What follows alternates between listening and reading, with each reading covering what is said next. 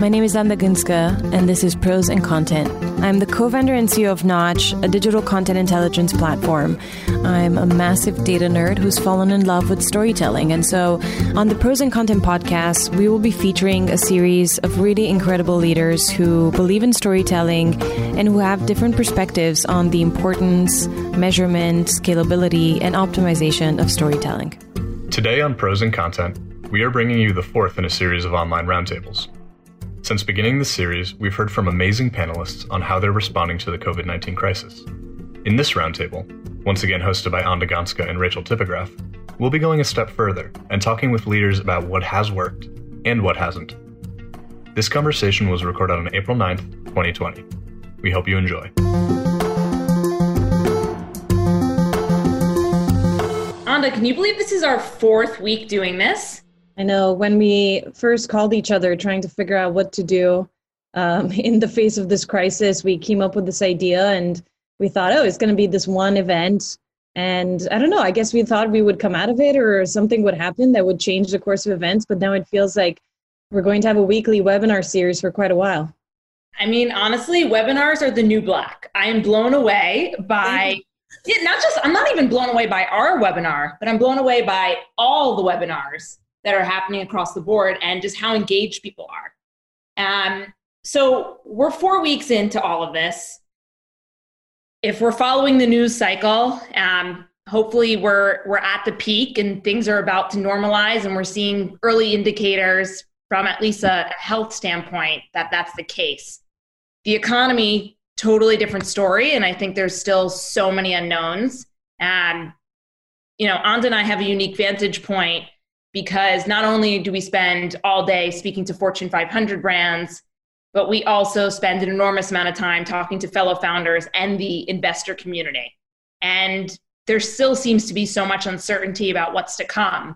But today we really want to focus on 4 weeks in, what's been working, what hasn't been working, and how can we all collectively learn together?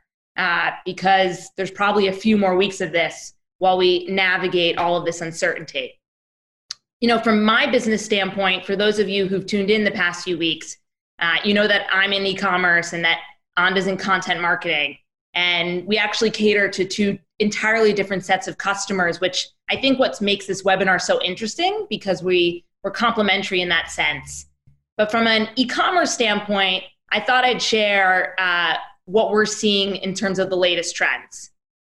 So historically, what mattered in driving sales online had a lot to do with retailer preference, meaning if you were an Amazon Prime member, you would go to Amazon first to buy that product. We have seen that wane, and actually what the most important thing right now on the customer journey is whether your product is in stock or it's out of stock. So customers right now are willing to give a shot to a retailer they'd never heard of if the product is in stock. After that follows shipping and then price. Creative being less of an obstacle right now in the e-commerce customer journey. We're also seeing changes in channel efficiency. So, what's happening right now is we're seeing a lot of people pull ad dollars. The people who are pulling ad dollars tend to be in the SMB bucket, which means for big Fortune 1000 brands right now, there's actually an opportunity to acquire customers at a lower cost. And we're actually seeing a lot of growth within social in terms of time spent because people are bored. And I'd say where I see two very promising signs right now with platforms that are often not talked about in terms of performance is Pinterest and TikTok. So those are just some of the latest updates of what we're seeing work and what's not working. Anda, I know you have some insights that are a little bit different, so I want to hear them. Yeah, well, I think I first want to start by acknowledging that there's two really big camps. I feel like the sea has parted in terms of how CMOs want to tackle COVID overall. There's one camp of brands and CMOs who believe that it is not their place to say anything. And that furthermore, all the money that would be typically spent on any type of advertising, be it content, e-commerce, etc., should instead be spent on saving people's jobs. In that camp, I would also say there's CMOs who have a ton of CSR stories or stories of how they're helping different people during this crisis, but they feel like it is not on brand for them to bring out those stories now because their company has never done that before. So to bring out those stories now would feel really disingenuous. And so there's a camp that basically is staying silent and really saving their money for a later time when people are back into more of a buying mindset. There's another camp who have managed to very quickly pivot their creative, their media, etc., not to try to sell product. I think more and more people are saying, look, no one's in a transactional mindset. We need to stop trying to take value and just try to create value, but to actually put out messages of hope, of utility, of empathy, inspiration, etc. And I think we have some really great examples of that on today's panel as well. So I'm excited to dive into that and to really hear from all these leaders how they're thinking about it, what side they're on, if maybe there's another camp that I haven't yet discovered. So I'm curious to hear from all the great speakers today. But that's what's happening in my world. So I wanted to kick it off, this kind of incredible lineup of today with a brand that I have come to love so much more during this crisis, not just because we are very lucky to work with them, but because of how they've showed up as a company, because of what they've done, and because of what they're saying as well. That brand is Ford, and we're really lucky to have Joy today, who is the president of the Lincoln Motor Company and Ford's chief marketing officer. Welcome, Joy. Thank you, Anna. Thanks for having me. So I wanted to kick off this this conversation by asking you to share a little bit with us. We were talking a bit before the webinar actually started. What are you seeing in China? I know you have a ton of data, a lot of first-party data, and I feel like, even though some people don't trust the data that's coming out of China, the kind of official government data, I feel like we would trust the data that you're seeing. I'm curious to see what behaviors you're seeing from the auto side of things. Yeah, sure. We've been obviously tracking this crisis for quite some time because of the fact that it originally began in China and our business in China. So we've been following it all along the journey. And we really saw it was about 6 weeks when people were completely out of the market based on what was going on in the Wuhan and Hubei province and the impact it had, and the fact that they obviously shut down the markets in many areas. But as we've started to come out of it, the first month was a slow month, I will say. But the second month, we saw an exponential jump in March in the volume. So while we're not exactly back to where we were the prior year, there's been a significant jump from February to March. And we're seeing some different behaviors. The customers are hanging on to their concern, as you would imagine, regarding health and safety and the cleanliness of vehicle, of transportation, and how they view vehicles. And there's some learnings there about the online models that they have and how quickly brands that are moving forward have stood those up and allowed to have, virtual tours of vehicles. They're having remote deliveries, remote selling, and really leaning into e-commerce more to really ensure the customer of the safety and security. That's really interesting to hear. I know that when the crisis hit, and I hope my information is correct, but you were about to go live with a big campaign that you had been thinking about and prepping together with your partners, and then the crisis hit and you had to very quickly pivot. How did you accomplish that? And how did you think about the new creative and what you actually wanted to say? So there's a couple things. When you talk about China, actually, we were getting ready in the Lincoln side to launch the Lincoln Corsair. And we'd already done the reveal of the vehicle, and we were trying to do the pricing reveal. And we actually went online and did an online reveal. So completely pivoted from our in-person planned program that we normally had to an online reveal. And we're very happy with the numbers and results that we've had in China from that. And that was in early March, about March 12th. And I think we hit the market right, because customers were just starting to come back to the market, and we saw a lot of order activity. Here in the U.S., back in early March, we could see that it was clear that things were starting to head into a crisis level here in the U.S., and it was about the first week of March where we started considering, our spends here in the U.S. for March and April, and we were heading into March Madness. And on the Ford side, we invest a lot in advertising for that event, and we had plans to have a lot of media around our new Explorer, our new Escape, and really, have a big event around March Madness. But we very early on knew from our learnings in China that, this might appear tone deaf if we're shouting offers at customers in the middle of what we saw as a crisis forthcoming. So it was actually on Thursday, March 9th, and I remember talking to Matt Van Dyke, who's our lead on the U.S. marketing side, about what we might do. And he very quickly briefed our agencies on we need to think about pivoting and doing something really different. They came back very quickly, and we worked through the weekend, and we approved creative, and we had it in place, switching out our spots, starting on a rolling running change on Monday. And with that, we first launched what we call Built to Lend a Hand, which really recognized the fact that car expenses are a very big concern for consumers when there's a lot of uncertainty in the economy. And you may recall that economic volatility started before the pandemic really ramped up. They were about a week apart. So that was for the people that weren't in the hot spots, it was all about, am I going to lose my job, and concerns over things like that. So offering to defer 3 payments and just saying, hey, we're here to lend a hand. We are a company that's been around for a long time. We've been through crisis before. We feel that's the role that we need to play, is to support our customers. We followed that up, what we call what was Built for Right Now, which really kind of leaned into the fact of the role that Ford has played with the arsenal of democracy in the World War II, and the role that we played there. And now we face a new kind of war, which is a pandemic, but we're here to help. And again, we reinforced the ability for the payment deferrals.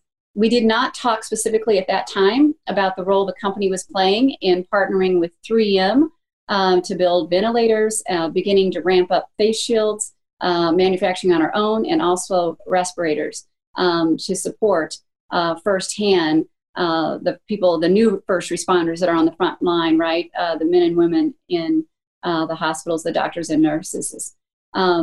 So that's what we did. At the same time on Lincoln, we leaned into our pickup and delivery, which is actually a feature we already had for luxury buyers about servicing, and we expanded it to sales and offered the payment relief as well.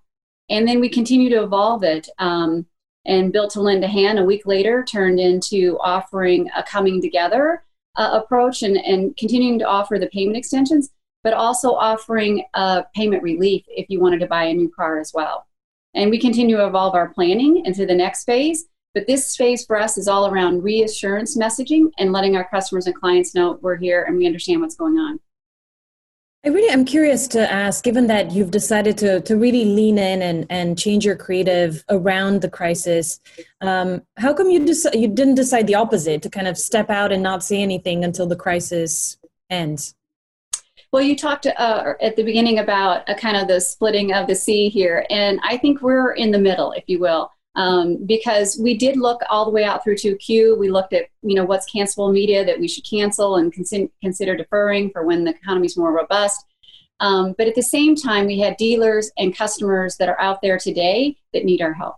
So what we already had planned, we just shifted from March and April to reassurance and supporting our customers and our dealers that are out in there today. And then we'll look to build up more when we see ourselves in that what we call restart phase, preparing for a rebound. When you talk about the pivot that you went through, it sounds like that happened in 2-3 days? Yeah, it was very quickly. It was probably 2 or 3 days, and then we were on the phone with the agencies, and they were turning around creative over the weekend, and we were making running changes the following week. And I really attribute that to 2 things. Number one, we have a large part of our team that was here during the last crisis. So they know how this goes. They know what we're going to need to do from a company perspective to look at our spends and what makes most sense. But we also know how to help in times of need with our customers. And our financing arm, Ford Credit, provides that financing relief. And they do it for disasters when there's a flood or a tornado. It's a tool that they have in the toolbox. So it was really just expanding it, but moving very quickly. And I got to tell you, the incoming call volume we saw was exponential. So customers, it was at the right message at the right time. The other thing I'd have to give a shout out is to our agency partners. They were fantastic, and they were really excited, all in, wanted to help, willing to work around the clock. And we also saw that around the clock work on the other side, on the Ford side with our UAW partners on ramping up the ability to support the medical equipment. We had lawyers working through the night, with the government. What can we do? What can't we do? Making sure things are appropriate with designs that we're drawing and getting approvals and things like that to be able to start the equipment and production very quickly. That's fascinating. Curious to hear from your perspective, given that we are, a few weeks into this crisis. You've put the creative out there. You now, I think, can be very proud of your team for what they've achieved. But what have you seen really working, and what have you seen not working? Are there any lessons that you've learned in this really short and condensed period of time that marketers out there could really learn from? Yeah, and thank you to your team, Anda. You guys have helped us measure some of the results. And we also had some Harris poll data, and we've really seen some good results. Our share of voice was up 52% immediately. So as you know, there's everybody is watching TV or over the top or streaming or whatever. Everybody is engaged online in some way, shape, or form. So that's another thing that we had to consider when you look at canceling. Because on the Lincoln side, we talked about this a lot, because luxury customers are, just really not interested right now versus mass market who might need transportation. But this is a time when more people than ever are watching TV. So it is a time, if you've got the right message and it's authentic to who you are as a brand, that I think you can lean in a supportive fashion. So what hasn't worked is, I got to tell you, we've gone round and round on the creative. And we've looked at different things and we said, no, that's not the right message at the right time. It's leaning in too hard. We've made some conscious decisions. We are not out advertising about the medical equipment. That is all coming from earned media, not paid media. And we're putting the paid media around what we can do for our customers and clients. And we've been very intentional about all of that. And we've had, people propose things to us and we're like, no, that's not the right. Let that story be told by the media. And what's been most powerful from my perspective, let it be told by the doctors and nurses when they put on those face shields, when they snapshot the picture and they put it on social media and say, thank you for it. To me, that's the best feeling of all. It has a lot more credibility when someone else celebrates it, especially if you're doing it as a corporate responsibility initiative. So that makes a lot of sense. One final question for you, Joy. What do you think are some of the marketing strategies, tactics, and just kind of overall life elements that will completely change because of COVID? So I alluded to this a little bit earlier on China. The other thing we did, and we were taking, again, the learnings from China, is that we've got to stand up remote delivery for servicing, because we have first responders, nurses, doctors who drive cars and to get to work back and forth, and they need to be able to service those. But yet there's people that are concerned about going into public spaces. So how can we do remote deliveries and facilitate that? That was our number one priority.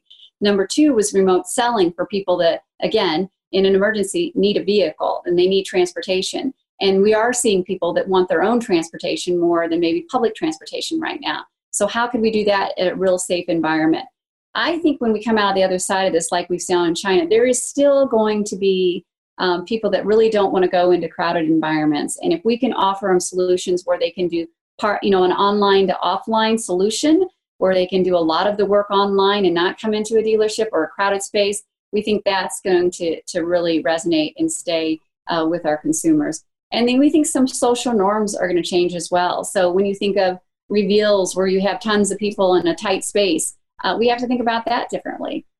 So I think there's a lot of different things that are going to stay with us for a while, especially as we have this concern of the resurgence of this virus at a different time later in the year.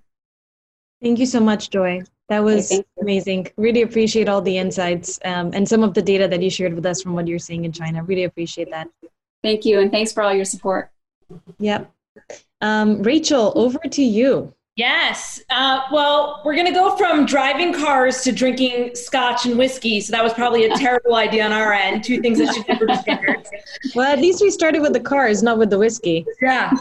But before we get into whiskey, because Andrew Weir is up next, want to give one PSA. There's a Q&A function.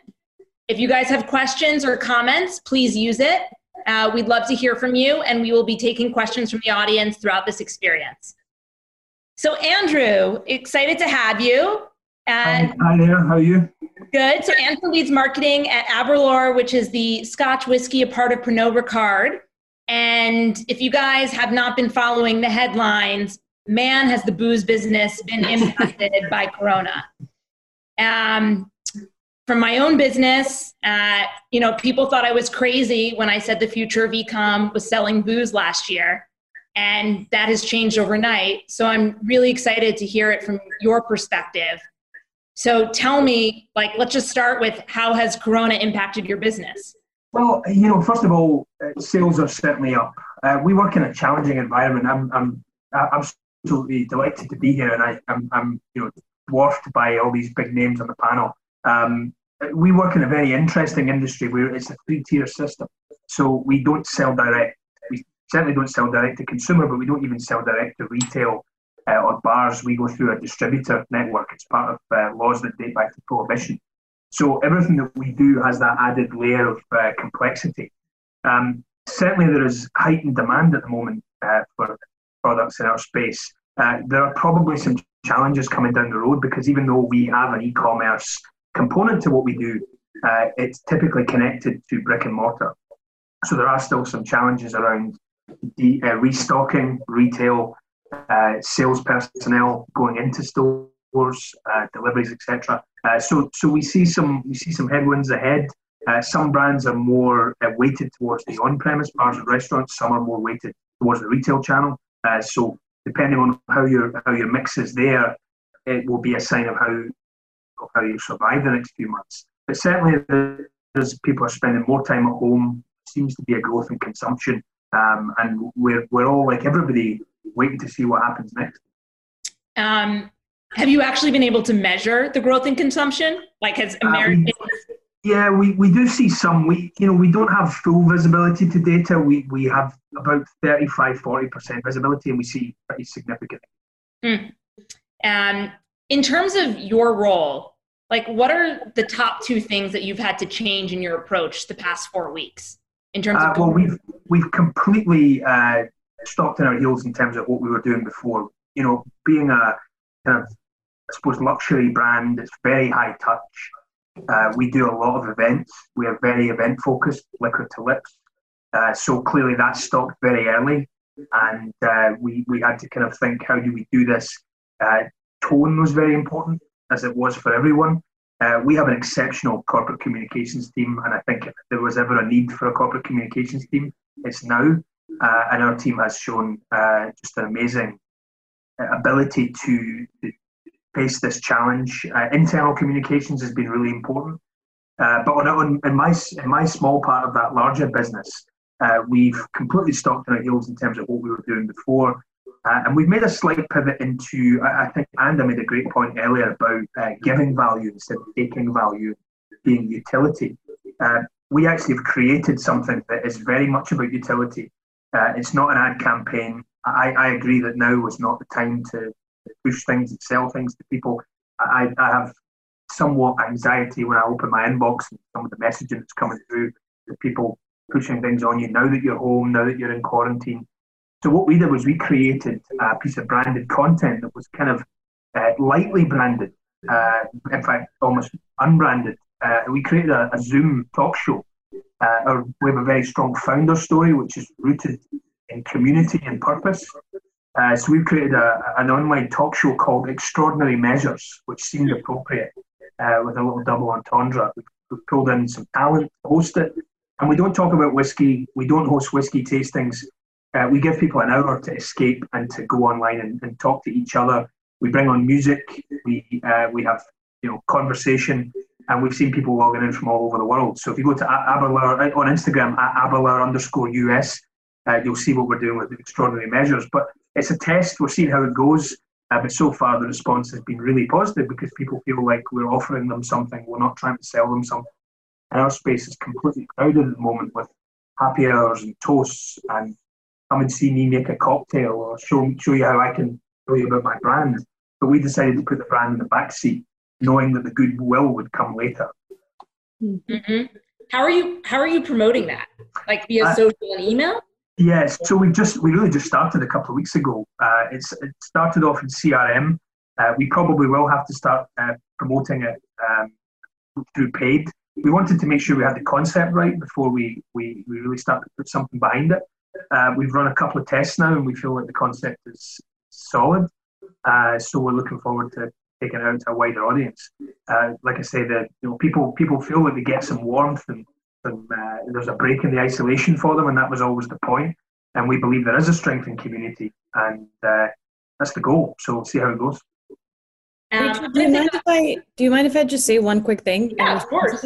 Thank you for making that point around branded content. We care a lot about it, and we've seen that while there's a massive decrease in obviously travel, hospitality, etc., there's actually an increase from January to March in the paid branded content that is created across finance, technology, as well as some of the categories that really kind of want to be out there with a brand without really making people feel like they're trying to extract value.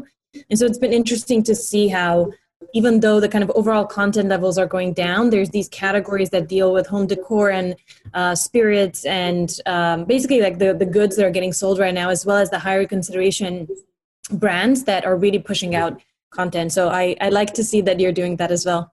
Yeah, thank you. I think particularly with alcohol, it's always a high wire act, and at this moment in time, we have to tread very carefully. So all of the brands in our kind of parent company are I think doing an exceptional job of treading carefully. We have a big job to do to support our trade as well. The bar and restaurant community are having a particularly difficult time at the moment. So a lot of what we're doing as professionals in this industry are really, first of all, supporting them, but as a very heavily consumer-focused strategy, we are trying to keep the conversation going in a way that's not about us; it's about you. So we hope to see some long-term success from it. Andrew, I'm going to take one question from the audience for you. Yep. So, some of the local distilleries have pivoted to bottling hand sanitizer. Have you all done any of that for your local community? We have actually. Aberlour today just released, I don't have the exact number, but many thousands of gallons of hand sanitizer to the National Health Service in the UK. And some of our sister and brother brands within Pernod Ricard were way ahead of the game on that. Smooth Ambler in West Virginia, Portsmouth in Arkansas, Walkerville, Ontario, TX, Rabbit Hole.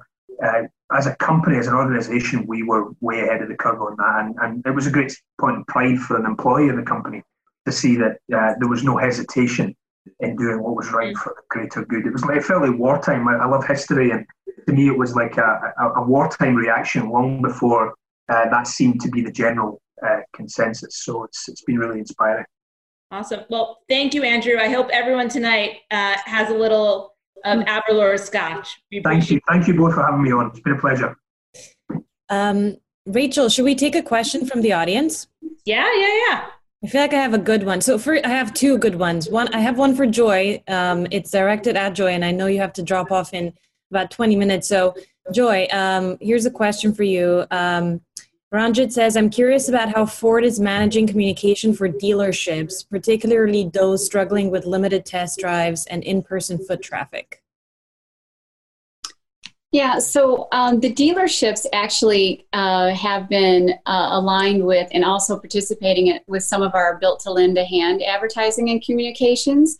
And they do that at what we call a tier 2 level. So you'll see some of that in local markets where they have a presence with media with their local dealer association. They are certainly, as you can imagine, just like everybody, they're significantly impacted. We have certain states that are completely closed, some that are open for service only, some that are open for service and remote sales. We just got an executive order since I've been sitting here that Michigan is now, which had been closed, is now going to open for remote service and remote sales and after today, if you will. So that just came through. And so it's been a significant impact on them. As you know, the government has a lot of stimulus out there, and there's certainly, I think, something in that for everybody. And we've encouraged them to look into that to help them so they don't have to lay off their employees, because we know that's really important. You guys see all the unemployment numbers, significant impact on the economy here as well. So we're supporting them with our government affairs teams to support them to get local support where they need it. Thank you, Joy. A question for anyone and everyone who wants to step up. So Matt Kerbel, hopefully I'm pronouncing this right, from Canoe. He runs marketing at Canoe. He says, as marketing leaders, how do you envision your marketing organization, strategy, and culture will change after the crisis once it's back to business as usual? Will things go back the way they were, or will they change in a very meaningful way? Who wants to jump in? Hey, it's Michael. I'll take that one. Hi, Michael. How are you guys? Tuning in from the Bay Area. Yeah, right. So one thing on this question that I think is really important is probably all of us are going to value flexibility a lot more than we have in the past. We've had to make changes in decisions, sometimes 4 and 5 times in a day based on a very dynamic situation. What's happening with customers, what's happening with the government, what's on message, what kinds of behaviors are we seeing, what decisions are local governments making, and whether it's with our content and our content delivery, and particularly in our media distribution for paid, and as well as how we activate our own channels. And some of the traditional SLAs that we have for own channels need for longer cycle times than you need to be relevant in a crisis like this. So I think one, will just put a huge premium on flexibility. I think the second thing is that we will have developed new routines for how to manage through this disruptive of an environment that maybe we had pieces of them before, but not fully baked in terms of how to navigate through a crisis of this magnitude. So those two things come to mind for me. Makes a lot of sense. Carla? Can I also just add to that? I think the type of leaders that are going to be valued coming out of this is going to be dramatically different. I think that, historically folks that had softer skills that were, that in addition to obviously the managing of the business, I think were undervalued. And now that we're coming out of this, I think this notion of how leaders can be both vulnerable and decisive at the same time, care about the teams that they have, I think is absolutely going to change. And it's going to change because now that leaders have started to do that and their teams are appreciating that, I actually think that now it's going to be expected that you're going to be a leader that actually leads with empathy, in addition to driving the business, obviously. But I just think that the pressure on leaders and the kind of leader that is going to rise to the top coming out of this is going to be critically important, is going to change dramatically, I think. Yeah, Carla, I don't know if you had the chance to tune in last week, but Mindy Grossman, Jeff Immelt, it was all about humility at this time as a leader. Yeah. What I really loved last week, Jeff Immelt said, a crisis like this is a pass-fail test for leadership. Yeah, absolutely. I keep saying leaders are born in times like this, and you can see it even on your own team, the people that put their hands up to do something, or even if it's the most mundane of things, or people that are leaning in, or someone who says, you know what, I have a little bit of capacity and I see over here these folks are overwhelmed. How can I help them? They want to be in that room where it happens. And it's those are the kinds of leaders I think that are going to be much more valued moving forward. So perfect. Just to add, Yeah, just add one thing on that, and I think it was what Jeff was alluding to as well. Never let a good crisis go by, right? And so what can you do to make sure your organization is as fit as possible is one thing we're looking at. How should we change? And two, I think the points of the first gentleman that spoke, if we can do it this quickly in crisis, why can't we do it quicker? And so we're calling it, how are we going to change the way we work? What are going to be the new protocols for how we work? And how do we take advantage of the fact that we've been put into this situation and are working differently? What are those things they carry with us and we don't look back? And I think that's something for all marketers to consider that's gone through the crisis and how they can be, more agile, more fit, and more effective coming out the other side. That's something we're looking. You're reading our mind because that is a future webinar topic. Around behavior change at work. But with that, I want to bring up one of the greatest minds in marketing, Ross Martin.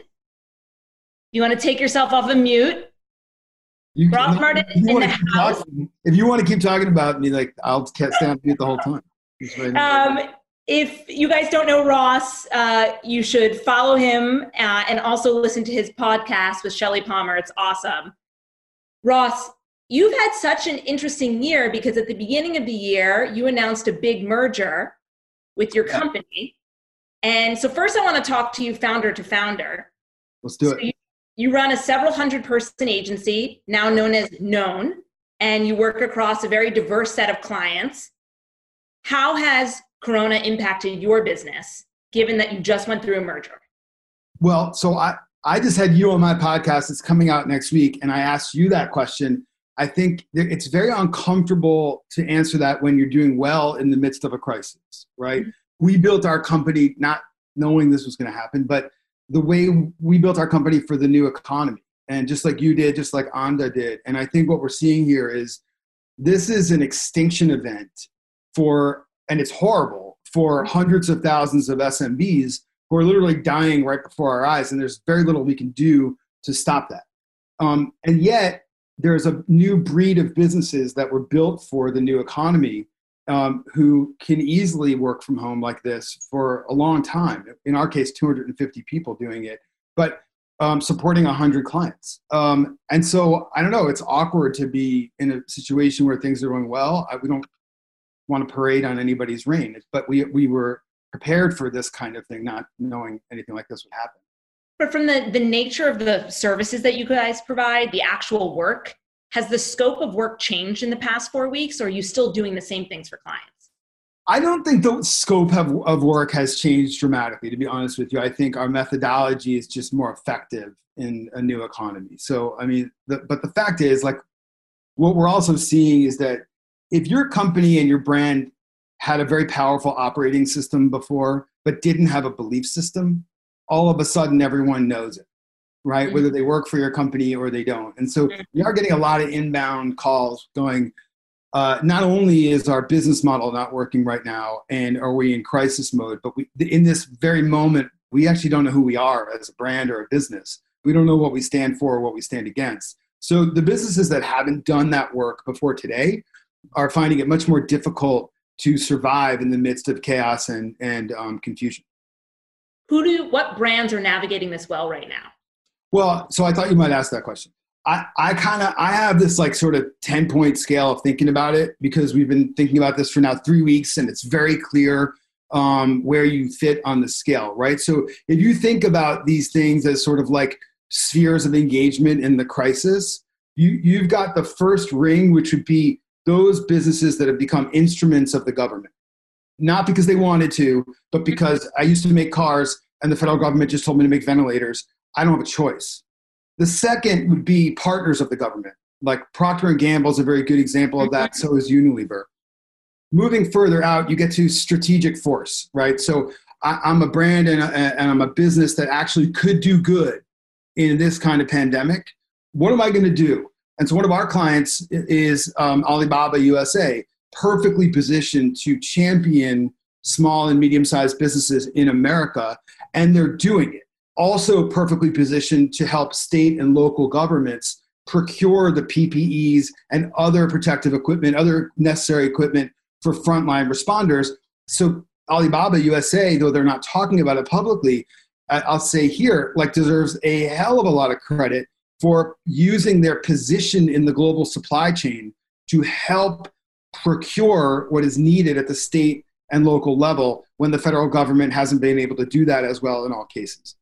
Next, moving out further, you get to sponsors, brands who are not positioned like Alibaba to do that kind of thing, but instead are giving tons of money to relief organizations. Then we go further out to those who want to participate, right? Who are either stepping up to be there for their clients, like Carla and Citi are doing, or are amplifying the work of other brands and businesses and championing the work that they're doing. And then we get further out into participants, brands that just want to feel like they're part of this. And sometimes that's a little awkward. Depends on how you think about it. Like Oreo's campaign is stay playful, have fun. I mean, it depends on if you've got a family member in your home with COVID-19 and you've got 3 kids and you're a single mom. I don't really know that that's working, but maybe it is for some. And then you get to the end of my spheres and you get to the opportunists, the idiots, and then the predators and the assholes. Wow. Where are those degenerates? Well, most of them are in agencies. So Okay. I mean, that's a really helpful frame of reference. But there's also this real actuality, right, where you need to stay in business to keep a roof over your own head and your team's head. Yeah. So how do you balance being a good citizen as a brand and still running your business? Yeah, I think it was raised earlier, and Jeff said it last week too. Many have said it, that this is the moment of truth. As Carla was saying, leaders are forged in moments like this. And this is when it's not just your customers or investors that are looking at you, or your partners, it's your own employees. And we've seen it time and time again, especially over the last 2 years. There's no neutral here, right? So you will be remembered for what you did do and for what you didn't do. And that's terrifying. Because there are forces acting upon us that we've never actually had to confront before. Here's what we tell our clients, and it's 3 things. 1, protect and defend your people and your business at all costs. Do whatever you possibly can to protect your people and your business. Done. Number 2, use this moment, if you possibly can, to strengthen your core. This is that moment you have a chance right now to try to fix the things that weren't working before this pandemic. The pandemic happened, you're at home, you've got a ton of responsibilities in your life, we're refactoring everything, but you have a chance right now to strengthen your core. And number 3, prepare to emerge in the new economy. What we are witnessing before, I referred to it as an extinction event. It is. Like, what's dying is not just SMBs, but our old economy is dying in our arms. Like, it's right here and it's dying. And what is being born right next to it is a new economy. That's, some will make it. Some were born for this moment, and some will be born from it. But prepare to at least begin to understand the new drivers of consumer behavior, the new characteristics of extraordinary leaders. We're doing a study. We'll be done with it, and I'll give it to you in about 2 weeks, phase 1, on those new characteristics of consumers and leaders and brands and businesses that we believe will succeed in the new economy. Micmac is one of them. So is Notch. There are many, but there are others that people haven't heard of yet that are emerging. Right. I'll give you one. A company on the West Coast called Sphere from Canada. It's an online coaching business. It's sort of like ClassPass for coaching, and it's run by Devin Brooks. It's providing such a critical utility to those of us who are home, confused, worried about our finances, our relationship, our career. And that's the kind of business that was prepared to take advantage of the new economy and add value. Awesome. Well, thank you, Ross. I feel like one day a book's going to be coming out from you called No Neutral, but appreciate all those insights. Thank you. On to who's next. And thank you for featuring both of our companies. Appreciate that. Next up, we have Lauren from Square. Lauren, welcome. You run marketing and brand at Square, and Square's made all the headlines in the last few days. Can you tell us a little bit about how it's been to be on the other side of that? Yeah, well, thank you for having me and for giving me a reason to actually put on a nice shirt today. So it's great to be here. I actually washed my hair, so that was a big achievement. Me too. It's been really crazy busy being at Square, but also obviously, like, I think hearing everyone else talk, like, our customers are very much at the heart and soul of what we do, and they're obviously being impacted greatly by what's happening right now. So we've been changing pretty much everything that we do as a marketing team over the last couple of weeks. So really, I would say for us, we've just pivoted our focus on what can we do to help right now. And so that includes like where we can provide relief for our customers, but also just really like accelerating things in our roadmap, making it easier for our customers, like if you're a restaurant, to be able to have curbside pickup and delivery, which is something that you couldn't get before if you were using Square. And so just really accelerating those features, making sure that our customers understand that we have those things.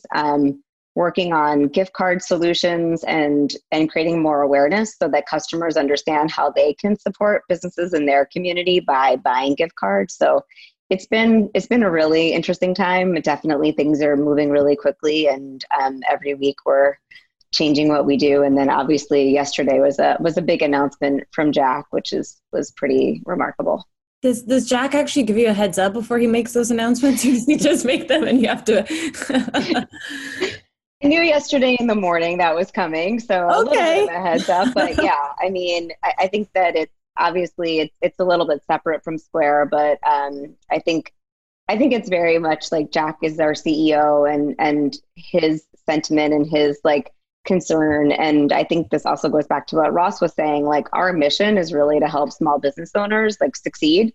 And so, I mean, I think that's something that comes very much from Jack. It's always at Square been about how do we level the playing field? How do we give more people access to financial tools and make things a little bit easier and more accessible than they were before? And so it's not surprising. I mean, I think it's amazing what Jack is doing. And I think that for us, like, it's been easy for us to figure out what role we play in this because we're a very mission driven company. And so we're just really like doing what we always, I think, do as a brand, but just really, I would say, just moving faster than ever, just to try to figure out like all the ways that we can help. What's really been, I know you just actually brought on board a new agency. You probably had a lot of great plans before the crisis hit. How have you seen that change in light of the crisis? Have you had to pivot the entire creative? Are you still moving forward with some of it? Or are you kind of backing out and not doing much? I would say that this was a big year for Square. I think it was going to be the year where we do have a new agency and we were planning to do a big brand campaign.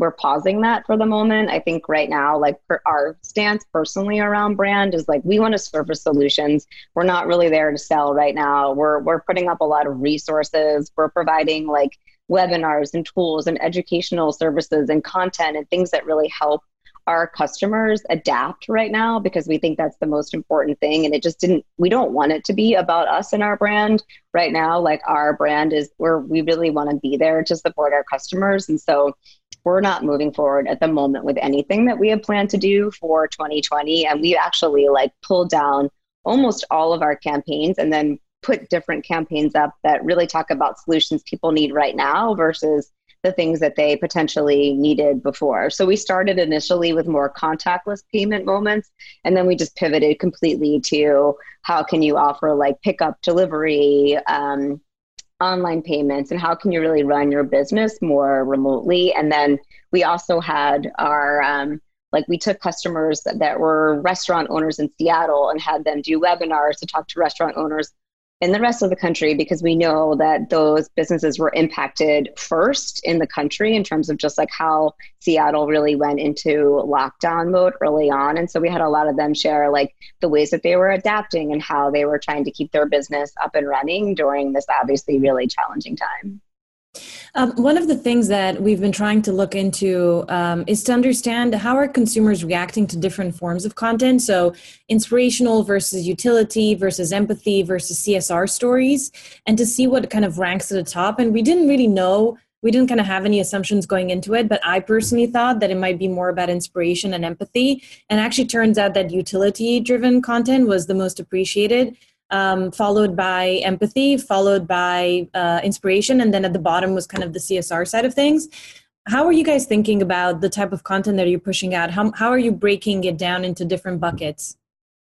I would say like pretty much 100% of what we're doing is really about utility right now, but with an empathetic tone. So we've changed like all of our messaging guidelines for everyone that creates content and for any of our copy. And I think we have a really wide range, Square, in terms of like tone and the way that we talk to customers, but we've kind of just like really been all about utility, because we know that small business owners right now, they just need help, right? They need resources. And so it's not a time for us to be playful or to really get in the way of doing anything other than giving them resources as quickly as possible that will help them succeed. So we've been completely like utility focused, and then we've had a very empathetic tone. So we are really making sure that we're not pretending that anything is business as usual. And so I think that's just like a new lens in terms of how we look at copy, for ad copy, for content copy, because we think that that's like making light and not acknowledging a place. Like I think initially we were sort of hesitant because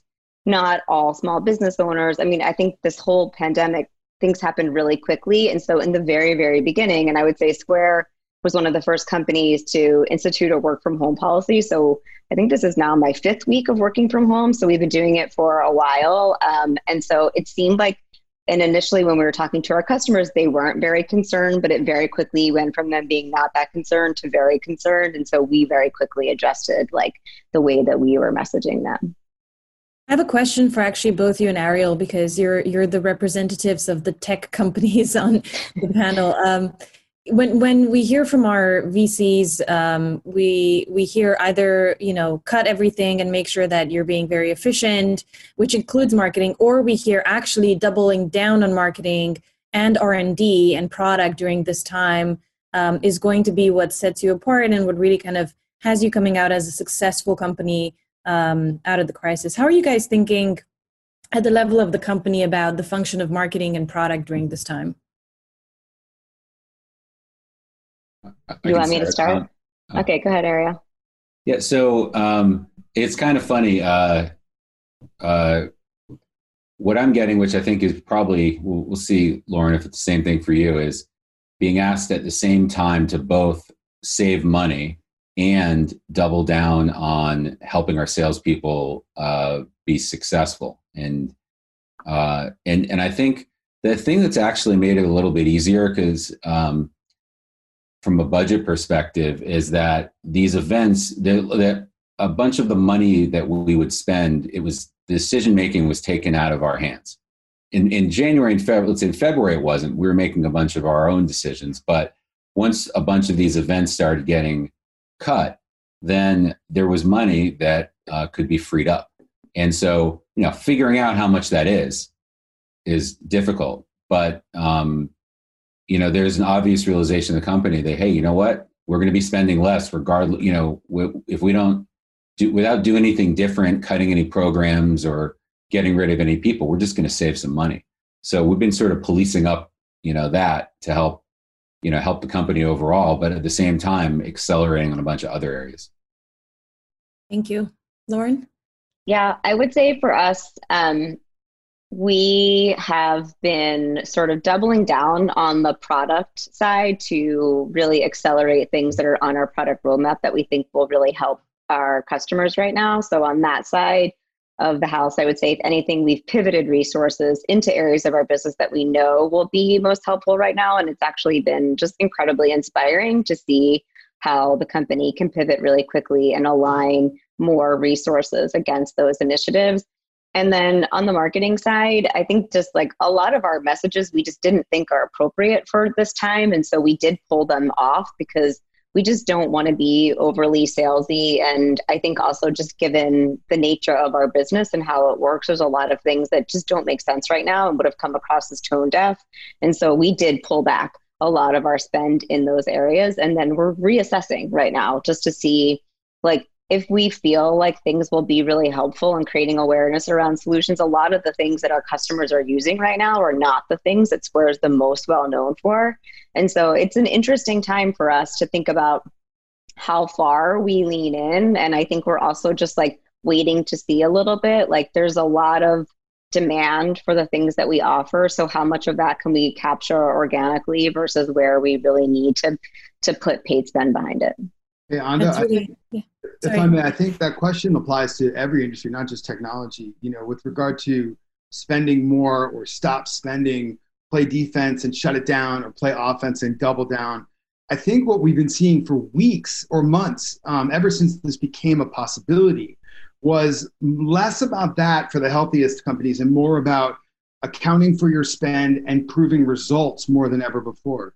And if you can do that, what we're seeing from the best marketers on the planet, I see every day, is that they're using the tools at their disposal, especially advanced advertising and evidence-based marketing, to actually put points on the board on a daily basis because they're precise and they're surgical with their spend. And then when they're called out and your CFO is looking at your numbers, like they're inscrutable. If you're not doing that, if you're marketing the old way, then you have a problem. Yeah.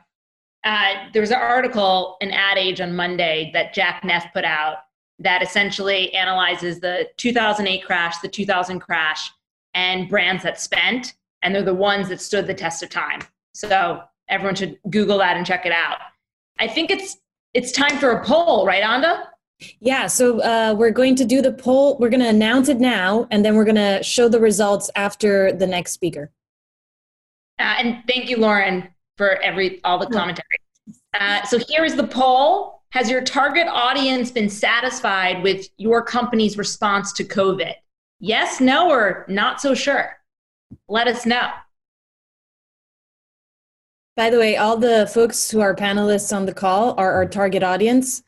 So I'm going to say yes, because you're on the webinar. I gave myself a yes too. Oh, good. Okay. Yeah, we're doing a good job. Guys, this is what Anda and I do all day long, is just text each other that we're doing a good job. Yeah.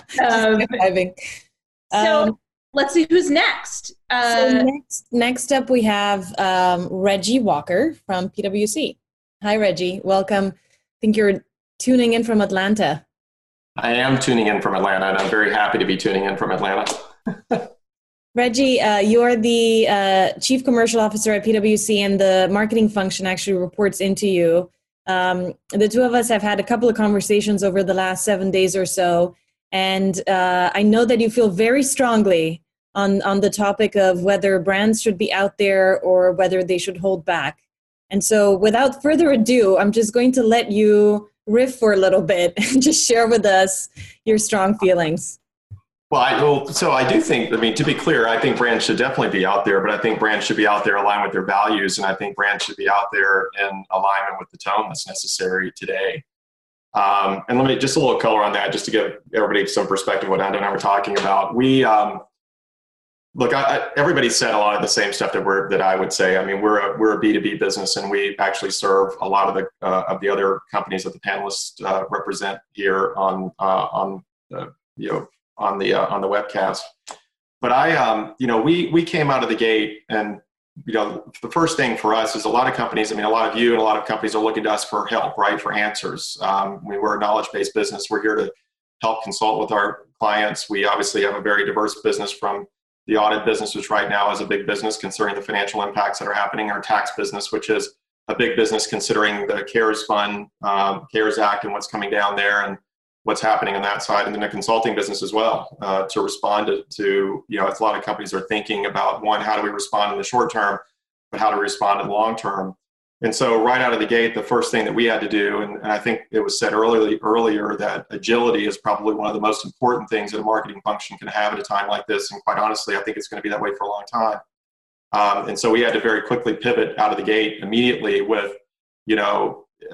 bringing together our own point of view for the market and what our clients are looking for, and not just talking in platitudes. You can't do that. But if you're us, you really have to be very fact-based and data-driven and really try to help our clients go through this. But that was the first step coming out of it, was, one, how do we help our clients and respond to this as quickly as we possibly can? How do we get our point of view out into the marketplace so that our clients can benefit from that? And then how do we, we own the last mile in our business, so how do we take that directly into the hands of our partners and our people and get it to our clients? And so as a marketing function, that was the very first thing that we had to address.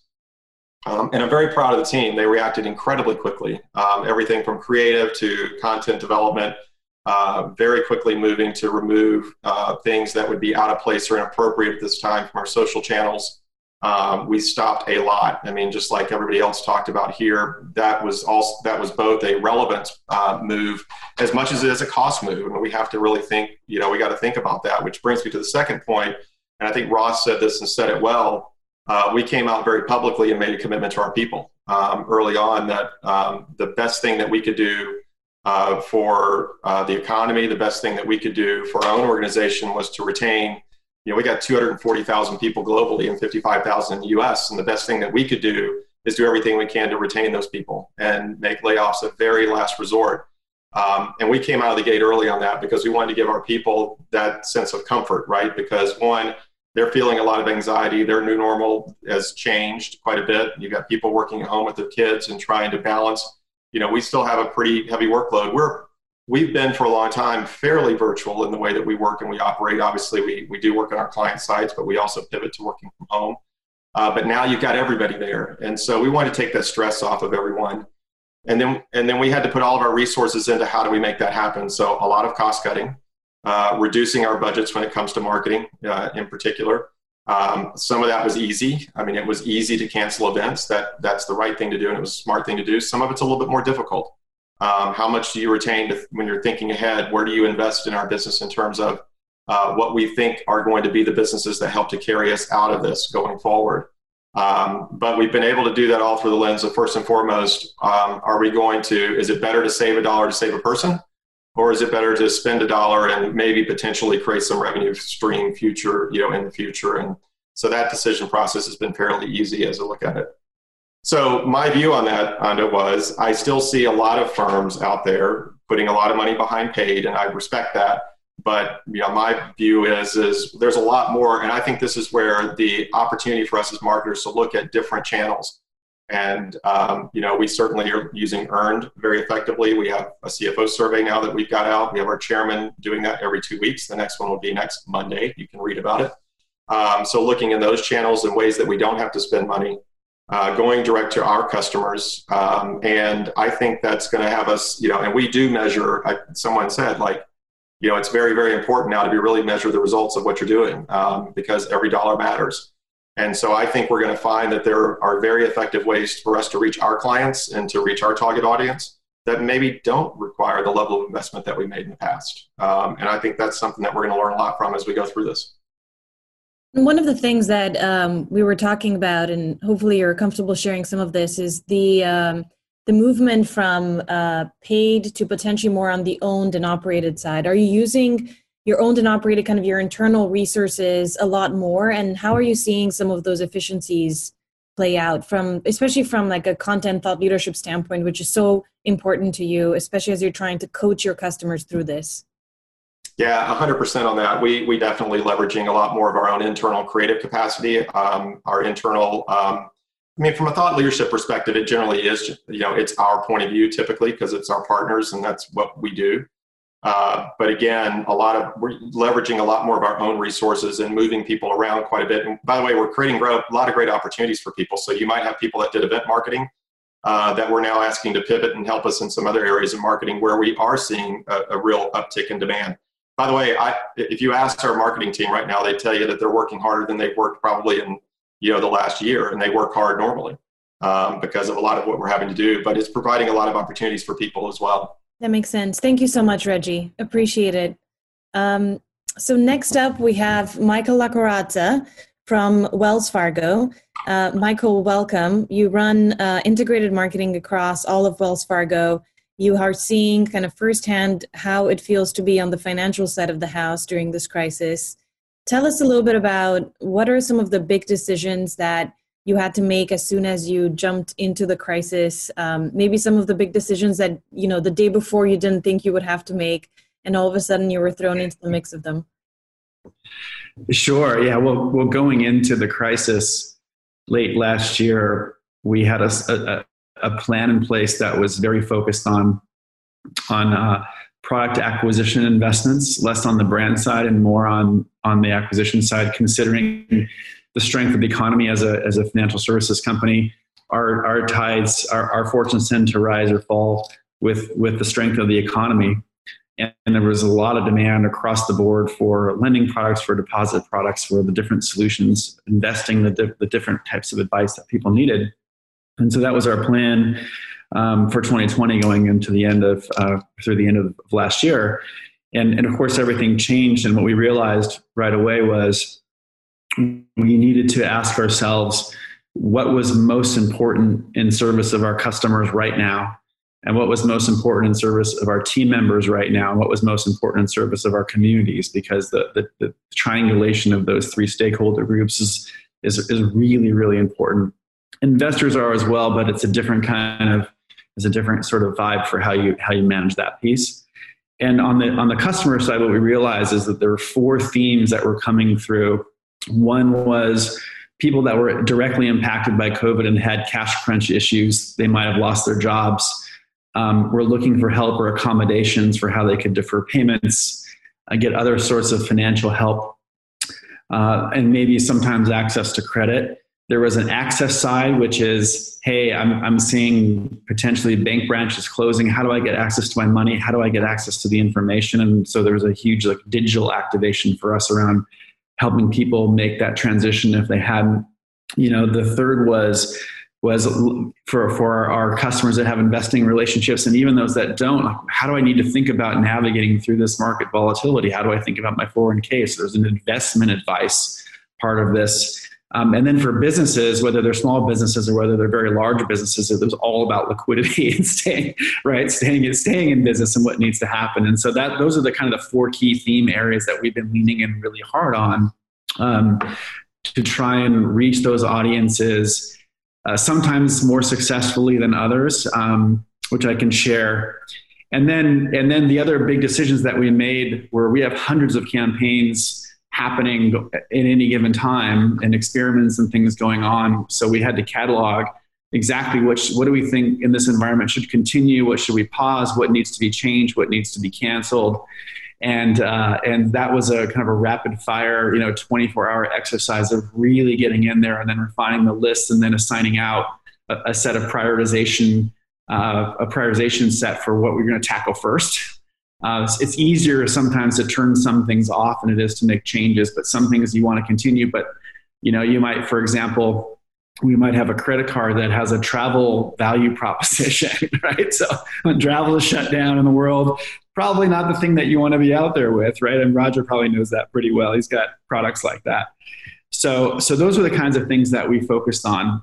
And then as a structurally important institution globally, we have these other sets of inputs that were ever changing and unclear with government decisions around geographies that were being shut down, policymakers, the Paycheck Protection Program.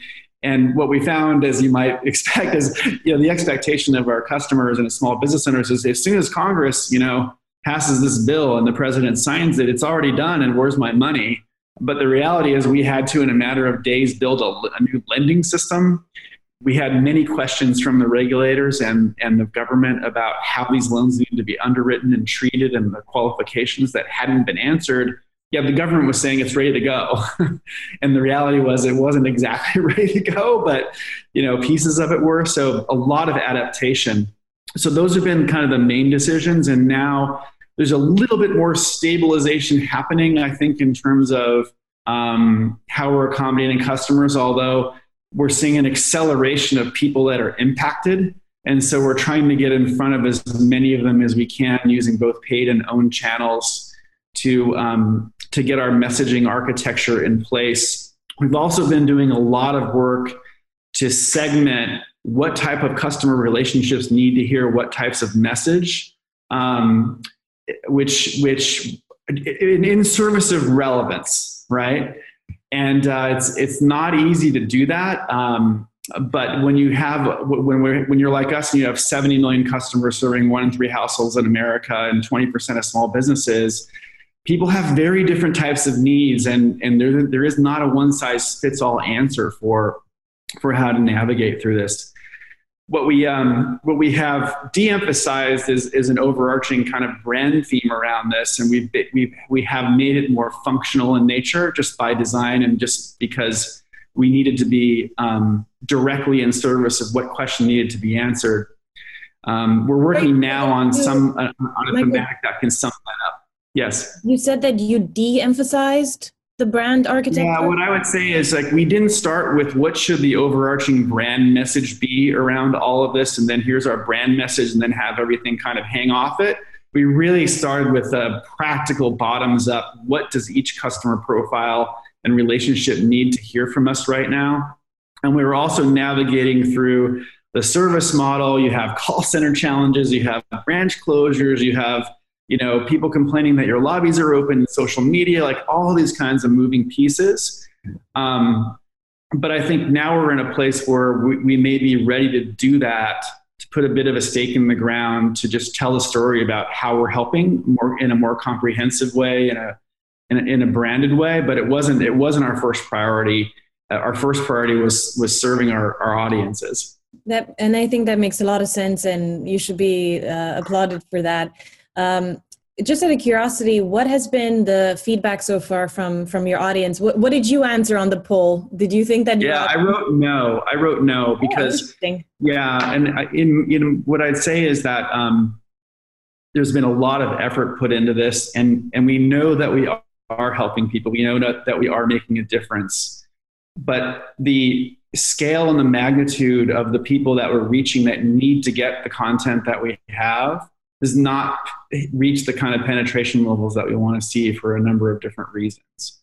And so I think if you were to poll our customers right now, I think some people would say that we're doing a good job of helping them, and some people would say, I don't feel like I've heard enough, depending on what their situation is. And one of the things that we're architecting right now today is a very comprehensive view of the delivery of the different messages about across what kinds of audience profiles and channels. So here's one example. So, you blast out an email to millions and millions of customers with critical information they need to know about COVID. And you don't necessarily have email addresses on every one of your population, right?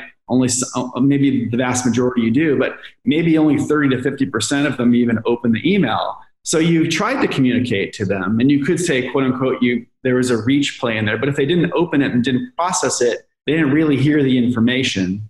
So you have to design other touch points along the way that can get in front of them in the way that they want to consume the content if they're interested in consuming the content. So part of it is a delivery piece, right? And understanding how that works across all the channels. What I think is interesting in what you said is that you feel like you have to do more to create more content and get it in front of more people.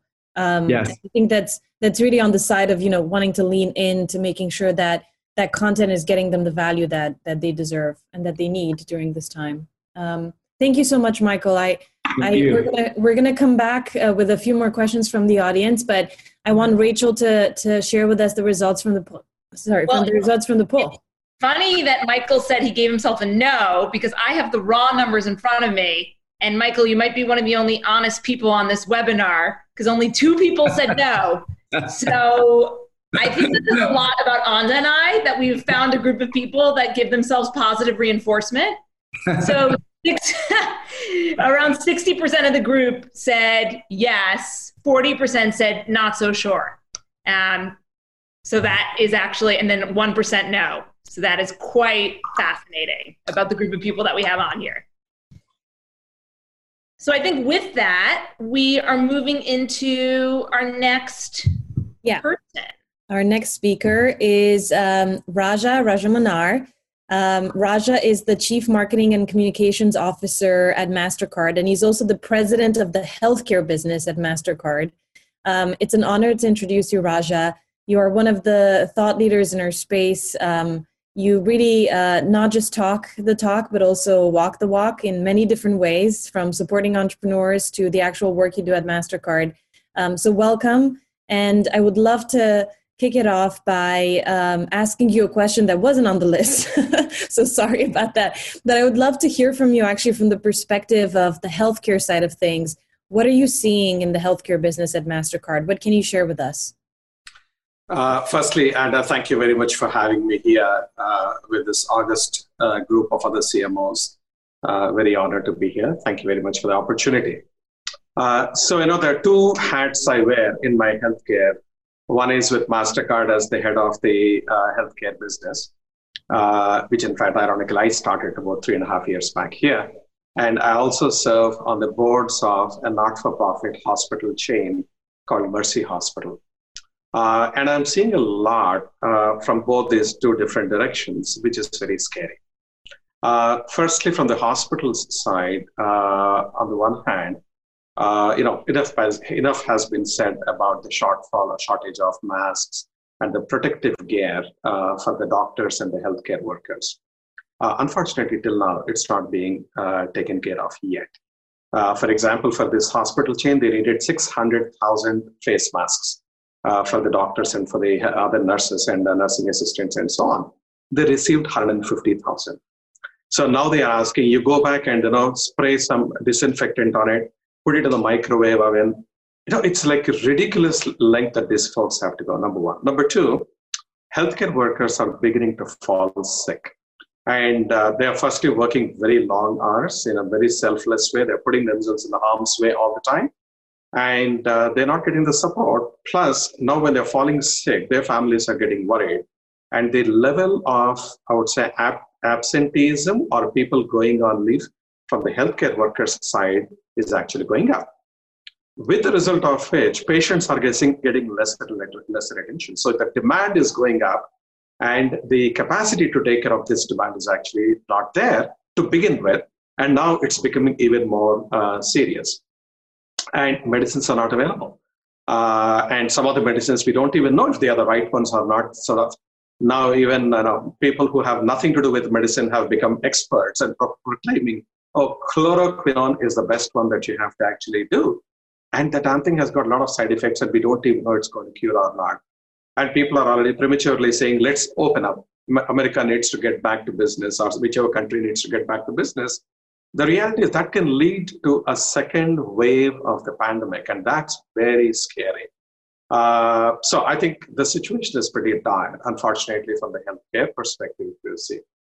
Hospitals are seeing increasing losses. So I'm now coming to the MasterCard side of the house. What we are seeing is that a lot of hospitals, they get money from two pockets. Pocket number one from individual patients who have to do copay. And the second one is from the government or from the insurance companies or from the employers. For the medium and large sized companies, or maybe the larger sized companies, there are no payment issues that they're having. But from the small and medium businesses, they're not getting their monies.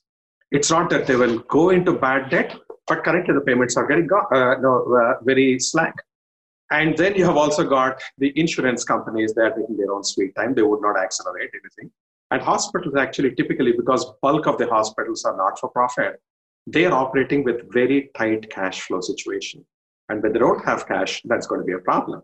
Now, to the previous point, which was made, from my colleague from Wells Fargo, is absolutely right. When the government is declaring something, people are expecting that it's going to happen immediately. So when the government says, okay, we'll give you this, we'll give you that, and all that stuff, it is not happening either to the businesses yet, and definitely not to the healthcare system. So overall, I would say, unfortunately, the situation is dire.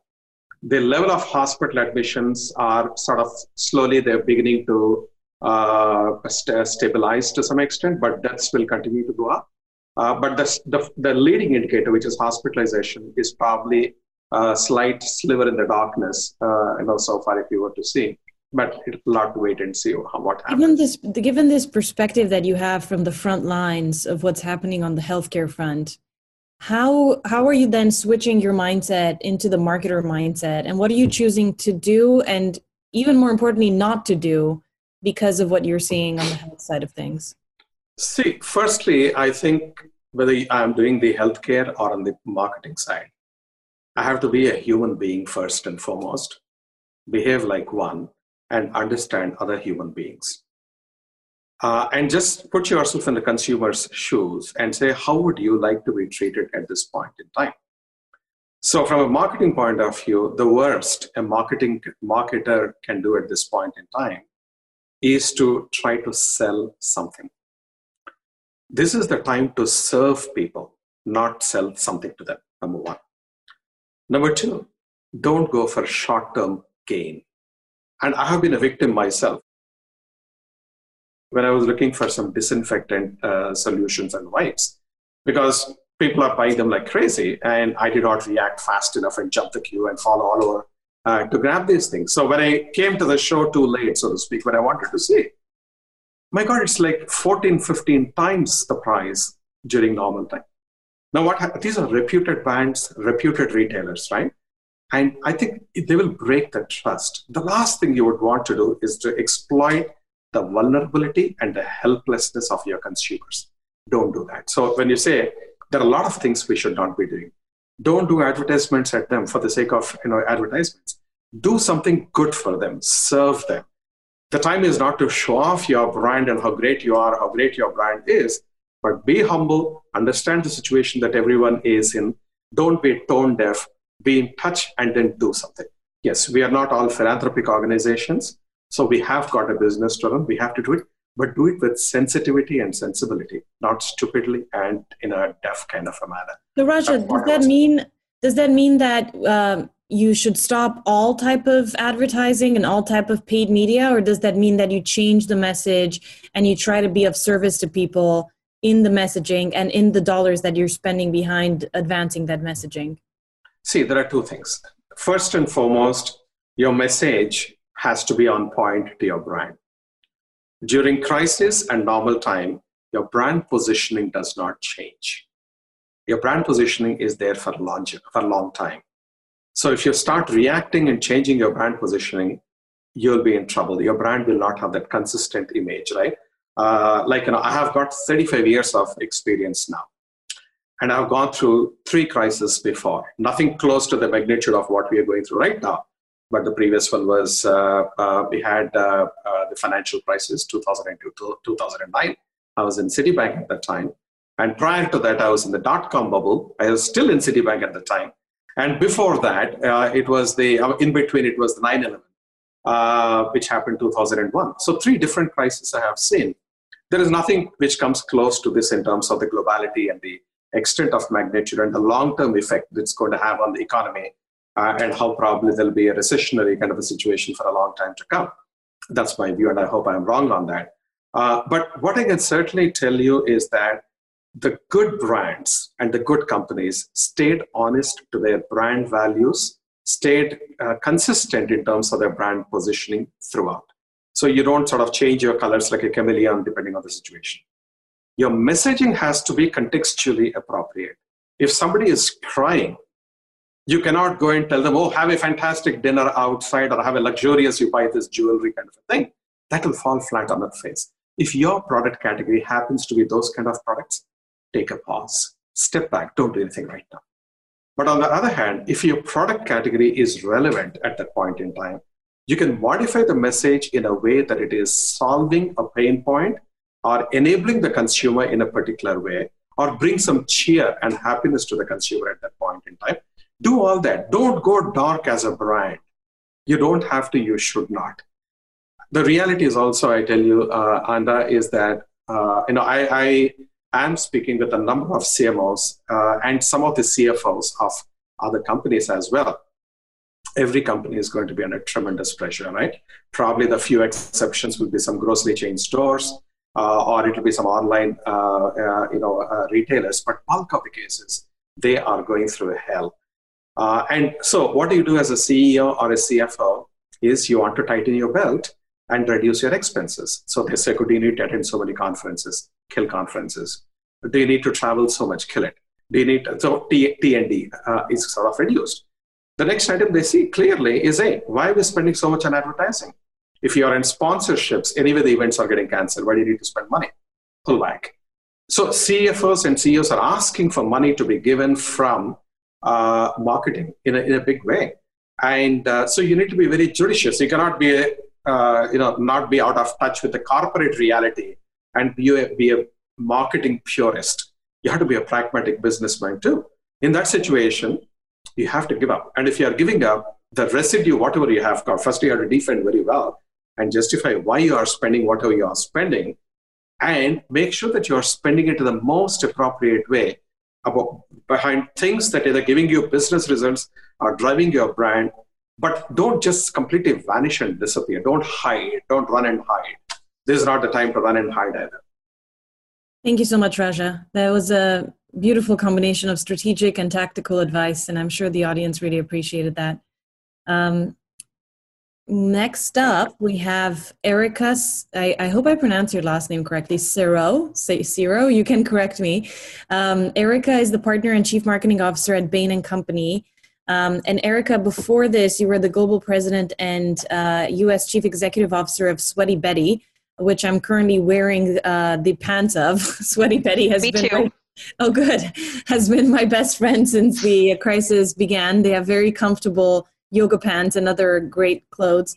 Erica, I noticed that you spent most of your career at Bain. I'm sure you've worked and you continue to work with so many different brands and customers. I would love to hear from you what are you seeing? I mean, you've heard a lot of the CMOs so far. What are you seeing across your different customers really work and not work when it comes to marketing in particular? Yeah, sure. And I'll tell you, I spent most of my my previous career in retail and specifically in apparel. So in the sectors of things that Raja just described that are hurting quite a bit. And I'll also say that Raja is a tough act to follow when we can talk about the front line and what's happening on the front line and putting everything else in perspective. I would echo what we're seeing as a business, what our customers are seeing, reflect many of the other statements that have been said here. As a business, our business looks most like what Reggie described at PwC, minus the audit and the financial sides of this. So we are a purely consulting business. We are B2B. And when we think about our customer base, the number of people in the world who can buy from Bain & Company is probably something like 20 or 30,000 people. So we're talking about a relatively small and rarefied audience. And it's an audience of people who are being overwhelmed with messages from their employees and their customers and their stakeholders every day. So it's a group that's hard to reach. With that group, I think many of the messages that others have said resonate first. So the first thing is empathy.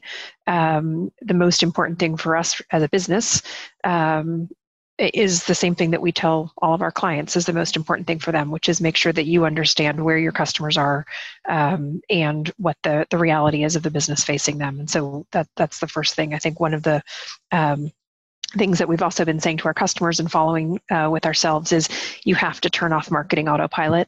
So there were some great comments earlier about things that have just been put to the side because they no longer seemed appropriate. And that's true for our clients and that's true for us as well. So we had lots of things, campaigns, sponsorships, events, programs that were underway that the things that were live and in person, we obviously had to cancel anyway, but many digital things that just wouldn't hit the mark anymore. And we have made a pivot from a thought perspective, a sort of IP and thought leadership perspective to being at this point exclusively focused on creating pieces on how to help think about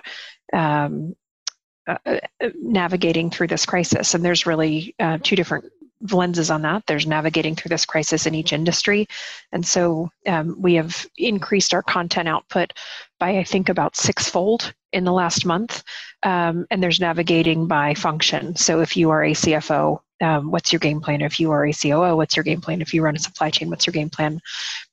Just using owned channels and earned media, we are seeing at least a doubling and sometimes a tripling of traffic through our digital assets. And that's true not only of general traffic, but also of identifiable traffic, coming from clients that we know and work with closely. And we're doing, I think we have 60 webinars that we've either done or coming up in the next few weeks where we're seeing terrific attendance and really high quality engagement. But again, it all starts with putting ourselves in the shoes of our clients. I think a couple of you have said the most important thing, right now is not selling, and we are not selling. We're certainly happy to help if people are asking for help. We, like others, made a commitment that we would basically do 3 things in this. The first and foremost is protect our people. And so someone said, and I wrote down the words that, every dollar, Reggie, I think you said this, every dollar that we spend, every dollar you don't spend saves a person. That's exactly how we're approaching this. So we've cut back on spending quite a lot. The second thing is actually to invest in our clients. So we do have the ability as a company to make investments here, and we are investing behind our clients.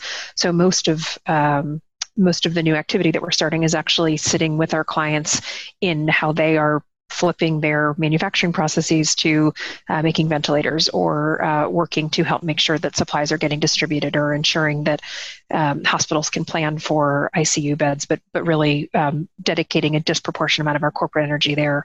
And then the third commitment that we've made, and again, others have referenced this, is to make sure that we're going to come out of this a different organization. So from a marketing perspective, again, we're seeing our content production go up. We're seeing our agility go up. We're seeing even how we think about, for a business that is used to writing, if you printed them out, 8 or 9 page pieces of content, getting much smarter and faster about using graphical formats, pushing things out on social, using more interactive feeds, and doing a lot of things in terms of virtual events and Zoom and polling and lots of things that I think will actually become important parts of how we keep our business healthy and moving forward.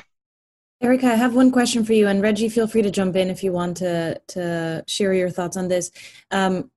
I'm really happy to hear content production's going up. That is obviously good for our business, but not a self-serving question at all. But I'm just curious, what does success mean nowadays for those content efforts? You mentioned that the engagement is through the roof, your customers are engaging with it, et cetera. But how have the KPIs shifted? Have you actually shifted the KPIs? Have you gotten the marketing team realigned around it? Is it still about driving upsells and cross-sells and new business, or have you shifted the KPIs to something else?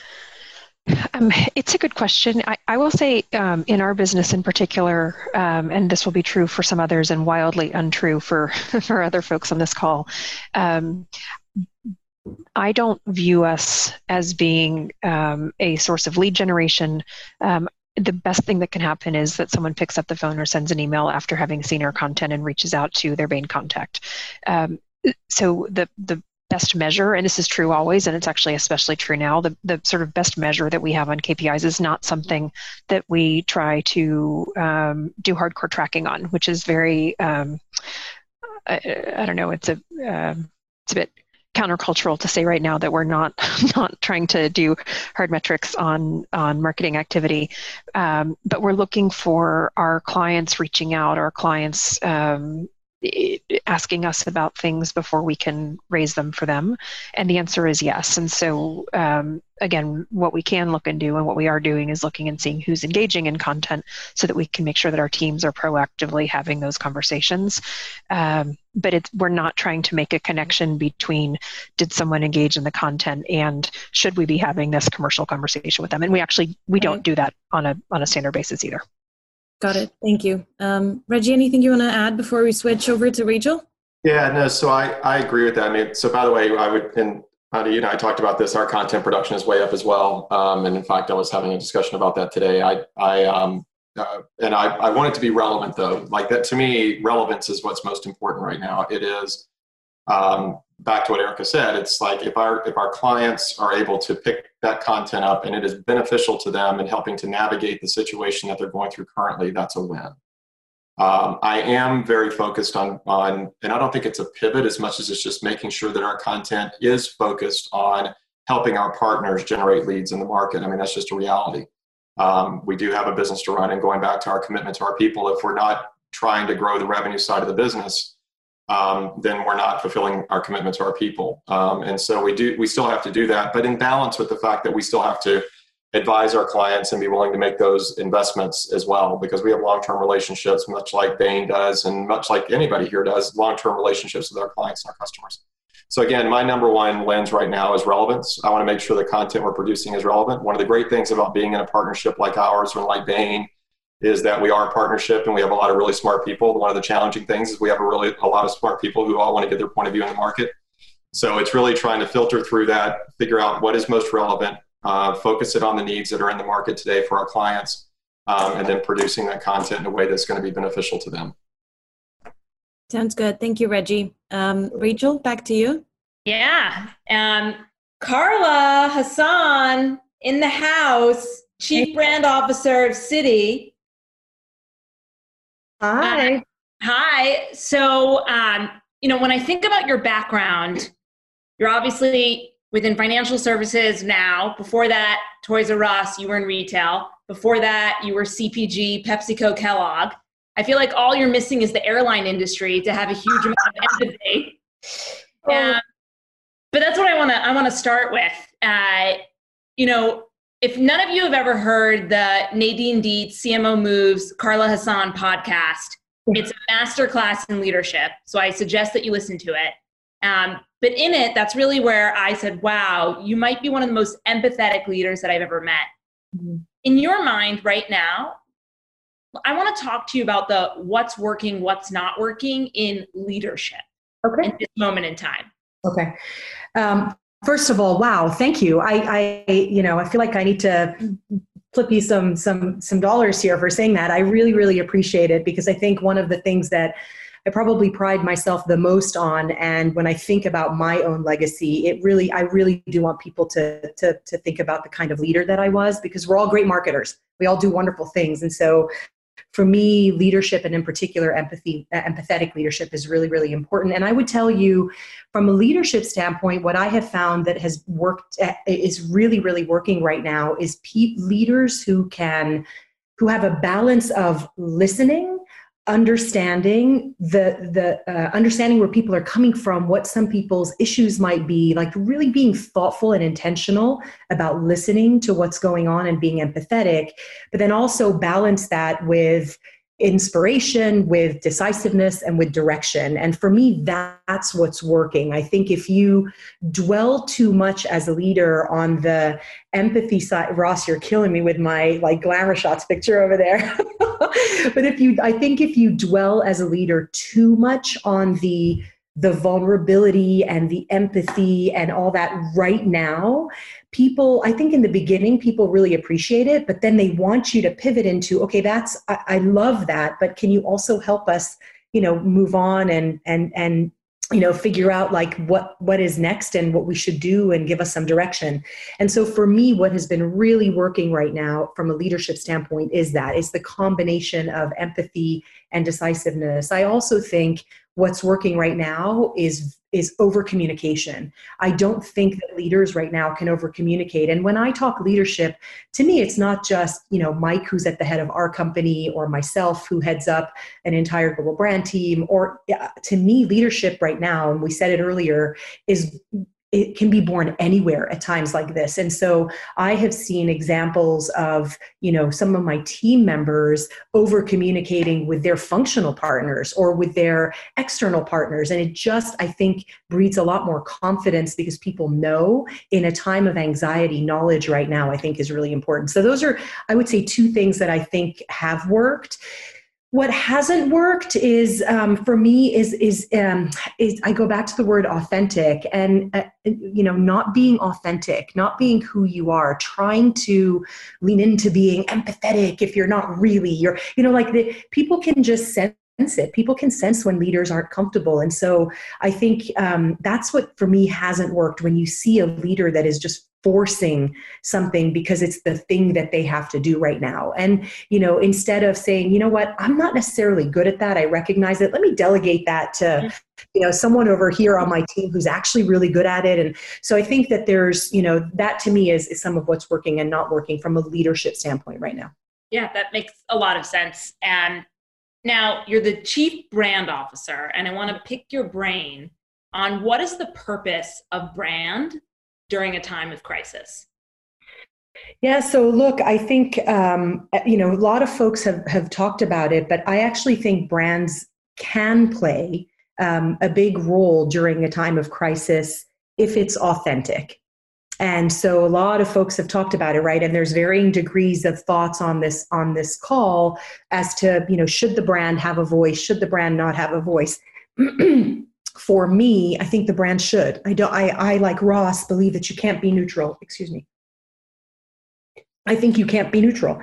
But I think if you talk about things that aren't authentic to you as a brand and not consistent with your values, then it's all it goes. People can see right through that. So we're following data to determine what, how we should talk and how we shouldn't talk. And, any kind of poll we're seeing out there, or a lot of the data we're seeing out there, is the majority of people are watching what brands are doing right now. They're watching how we're behaving. They're watching what we're saying. They're watching when we're saying it.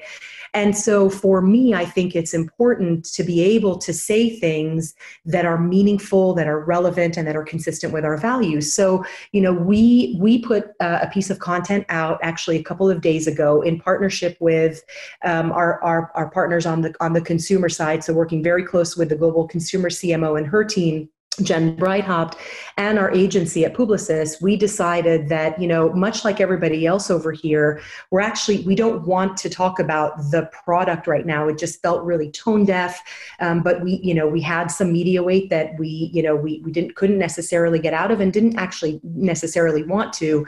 And we thought long and hard about the role of the brand and what we should say and who we should say it to. And for us at Citi, our employees sit at the very top of the who we should say things to. We have 200,000+ people around the world, and a lot of them are out there on the front line. And we felt like we wanted to, not only thank the people that are on the front line, that showing that are our customers, but we also wanted to thank our own people, and we wanted to thank them in a big way. And so we decided to put a piece of content out there around gratitude for those people, and we'll follow it with other content. I think someone said, in this day and age, you're right, especially right now, you can't just have one piece of content and expect it to actually do everything needed to do, particularly because the world is changing so quickly. So we really are trying to figure out what are the right messages that are out there that speak to the leadership and the values of Citi, but do it in a way that's relevant. And the last thing I'd say, Rachel, on that is Citi's been a brand that actually has not really ever been neutral, right? And so for us, it doesn't feel weird to put something out there that is, showing gratitude for people and talking about our values versus, if we had always been quiet and never said anything and never talked about our stance on gun control and never talked about our stance on LGBTQ issues and been one of the first people to sign things like, we and even our pay equality, right? Like, so when we were transparent about pay equity, all those things for us, we have been a brand that has tried to be out there in the cultural zeitgeist talking about our values. So for us, it felt natural that we would take this next step and we would say something. But, we have the same issues Michael does, right? Like day to day, there's also a group of people that are dealing with how do we stand up, website when the PP happens, and how do we think about who the different targets are and how we talk to them and the bespoke emails we send out to them and what are, and on the consumer side, the team has done a boatload of stuff in the world of offers and what we're doing with fee waivers and all that stuff. And so, it's a real balance of how much do you talk about that and then how much do you get the brand to play a leadership role. But we feel like we've done it before. And so for us, it felt natural that it is to our people, to our customers, and then to our community.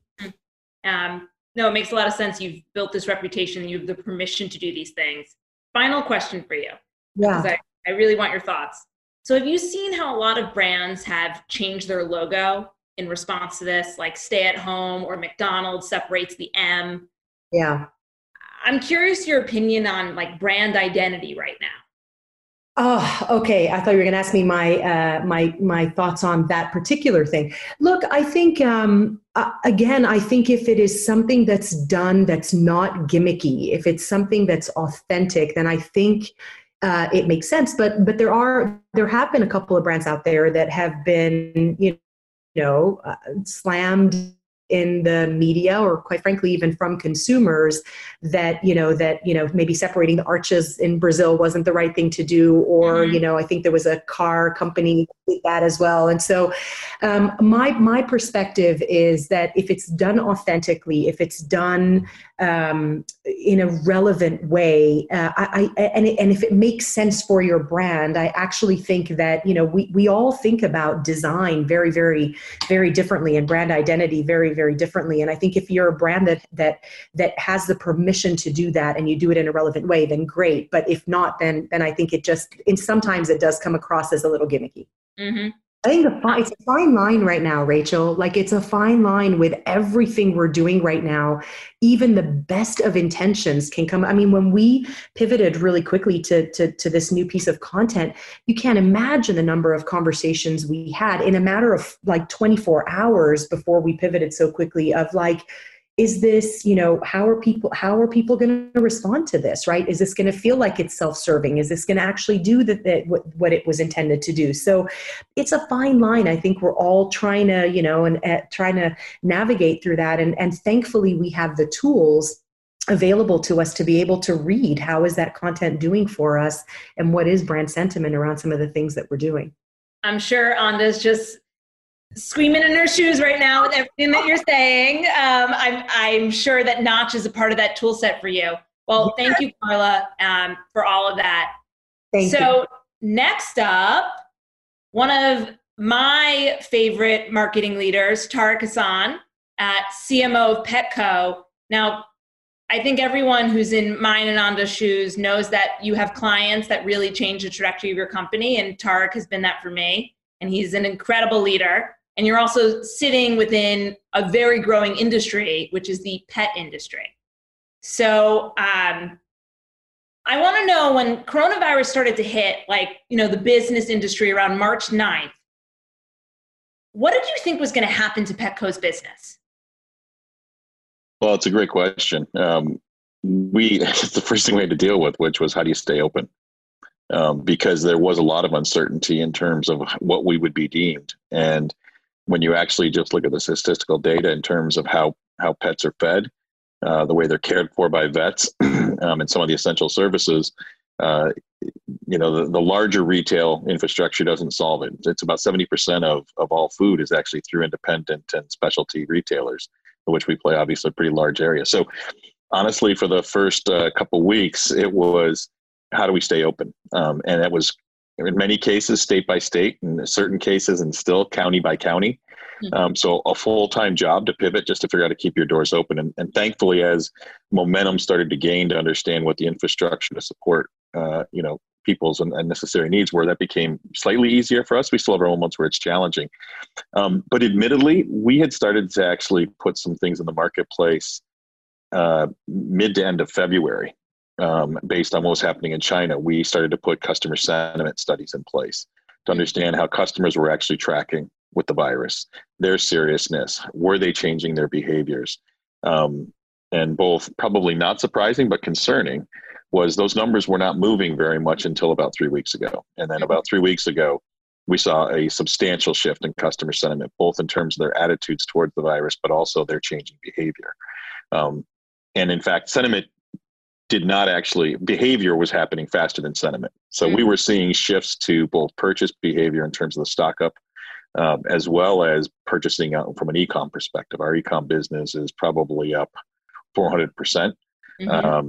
That behavior was starting actually before the sentiment was catching up. And then literally 2 weeks ago, the sentiment kind of doubled, and the seriousness of the elements was taken. So we were out in front of things in terms of understanding it. And then it truly was, how do we stay open? And then very quickly pivoting, okay, now that we're open, we have frontline workers now, because the vast number of people that are out there, 18,000 in our case, that are in these stores, certainly not sitting in ER rooms, but they are sitting in retail environments. You try to manage traffic and you try to manage the social distancing, but these are folks who are, whether it's grocery stores or our stores or other service environments right now that are helping this country continue to move. How do we keep them safe, and how do we manage for them was our next major focus. And in terms of, I imagine you had a ton of marketing automation programs set up because it was business as usual. Was there anything that happened under your watch that maybe didn't work, you weren't aware of it, and then you had to pivot quickly? I think for us, it was, how do you pull certain things back in to prevent ourselves from appearing tone deaf? There were some, things that were getting out into the CRM infrastructure that, we were a little slow to pull back. We moved really, really quickly to reposition things at minimum. And we really refocused. Our guidance was a very simple framework. For us, we had to help customers understand operational changes we were making. We've changed our hours. We've changed our purchasing behavior. We, in a week, launched curbside pickup. That service didn't exist. And so we had to move quickly to help our customers understand not only that we were open for them, but how they could engage with us. We also had a real significant requirement to educate. There were a lot of questions early on about, could pets transmit? Could they actually, catch? And even as late as this week, we're, hearing about a tiger in the Bronx Zoo. At this point, we still know there's no hard data to demonstrate that there is transmission from pets or animals. So we had to play a role in quickly helping people understand and educate them during this time. The other area that we then said was we had to empathize. We had to help people understand I have a puppy. I got to stop training. We had to stop training classes because of the social distancing. I still have to train that puppy. So what do we do? And so we put ourselves in some really neat, clean swim lanes to help our customers. And then, frankly, we just stopped everything else, and we stay focused on our mission and our purpose. And frankly, if we hadn't have really pivoted the company 18 months ago towards really defining ourselves as a health and wellness company that happens to have retail moments as opposed to a retail company, I'm not 100% sure we would have been able to respond as effectively as we have. And we're starting to see a positive reaction in the market. When you say stop everything else, what was everything else? I mean, it was not only from a marketing perspective, but the merchants had to really rethink in order to maintain inventory, what was really essential items that we were going to make sure we had in stock. Marketing is great, but if you don't have the ability to get things to your customers, that's a problem. And our inventory management team has been able to keep us in around 90 to 96% stock during this period, which is just a phenomenal task. But then also taking steps to empathize what's going on. We reduced our minimum order for free delivery for online orders. We almost halved that to help that make an easier situation for customers. And then we just put things down that weren't in this space, that were either things we just couldn't do. So we stopped services. And then we also just basically stopped talking about things through the pure lens of, pure pet joy all the time, and then find moments where that does make sense because pets are actually helping us get through this period. One final question. I'm going to nerd out a little bit on an e-com side with you. So, Amazon is having fulfillment issues, and I'm noticing a trend where other retailers have an opportunity right now to capture market share from Amazon because they can't fulfill the orders. Now, this is an opportunistic thing, but in terms of CRM and loyalty, how are you thinking about new customer acquisition, maybe at the detriment of Amazon, and how you're going to bring them into your overall customer loyalty? Well, so we're pretty fortunate in the sense Amazon had really, truly woken up to the pet category in earnest. And within the first week of the crisis, we actually saw Amazon abandon the category. When you looked at the auctions and you looked at, the way they were competing, we saw them depart quickly. Chewy, on the other hand, has been as a direct to customer one. That's where the opportunity has been presented for us, watching them move to delivery times of anywhere between 7 and 10 days. And we've been able to still maintain ourselves anywhere between 1 and 3 days. Customers have found that out. To equally geek out, we have both acquired at a crazy rate and done it with more efficiency. As well as I do, when you're spending more, you usually see a lower acquisition rate. In our case, we're actually seeing a higher acquisition rate, which tells you what the opportunity. The real opportunity now is what's the experience they have. How do we engage with them? How do we demonstrate we're there for them and retain them and let them have an experience that does it, but do it in a way that doesn't feel opportunistic. And so I think Raja was spot on earlier. This is not a time to sell. This is a time to serve. And if you do it well, your customers will reward you. And we're seeing that in the way customers have responded to us. Well, on that note, I want to call Carla back up with Tarek. This is a very special moment for some of us to see the two of them talk together. You guys have been on the line with us for the majority of the last 2 hours. What do you think are some of the big takeaways that we should all be bringing back to our teams? By the way, I just want to introduce one very important fact, which is that Carla and Tarek are married and are in the same house, but in different rooms. This is why we're all so excited that they get to wrap this up and bring it all back together. So just giving context. Thank you. And for anyone on the line who knows us at all, Tarek and I never, we try to separate work and business as much as possible. And in fact, this is the first time that you'll see that you've seen us, oh my gosh, that you've seen us actually do something together work-wise. And you can hear the dog and the daughter in the background too. I totally just took a screenshot of this, just so you know. So what do you think are some of the big takeaways for the audience? Guys. So, I mean, I'm happy to start. I think one of the things that I've heard consistently with everybody is this notion of we are all pivoting so quickly. We're innovating so quickly. And it's actually almost surprising some of us, because usually things that have taken so long. Tariq just gave an example for Noor, please. Sorry, guys. Tariq just gave an example. Sorry, Tariq, take over. Sorry. I got it. The power of parenting both a puppy and a kid at the same time. But I think to Carla's point, that the aspects of being able to be nimble and pivot to innovate are themes that we're hearing. I agree. I think we're seeing true leadership have its moment. Make sure you're maintaining your purpose, because boy, oh boy, if you don't have one, now's a horrible time to try to create one. This is a place where that will either shine through or be demonstrated. We are seeing fundamental changes forever. You're going to see behavioral changes. Certainly, the role of digital. We talk a lot about digital transformation. I think we just got a very clear understanding of digital acceleration to that transformation, and many of us are either ready or not ready, or trying to figure it out still. There really has demonstrated great innovation, and I find it interesting. I just was talking to my team the other day. The Chinese word for crisis is the same word as opportunity. And we've been talking about that a lot as an organization, that within this crisis presents tremendous opportunity, not just in terms of how you get through today, but doing this work is and no regret, and potentially change the way you do your business in the future. And I think you heard themes of that from a number of the leaders that were on here. I think the notion of people is really clear. Are you communicating? Are you caring for them? Not just your customers, but your own. And really making sure. If I can jump in on that. You can. I was waiting for you to get past the dog and the kid and do your thing. Several people talked about your people being first. And I do think that is really important as we think even about coming out of this. I think the companies that people are going to want to work for, the companies that people are going to want to be a part of, are those companies that first and foremost in this crisis didn't necessarily just think about the bottom line, but thought about their people, keeping their people safe, giving well-being tips for their people, opening up, lines where people can actually talk to people if they have an issue.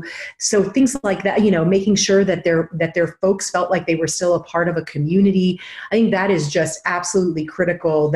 I think we're seeing companies, some reluctantly so, and some that are just in it from the very beginning, that say it's about our people. First and foremost, it's about our people, and then everything else we can sort out. And I think that's really important, particularly coming out of this. One other thing that I loved what Ross said. I don't think he's on here anymore, but I loved what he said about what utility are you providing. So at the end of the day, what the way I talk about it with my team is, what value are you adding?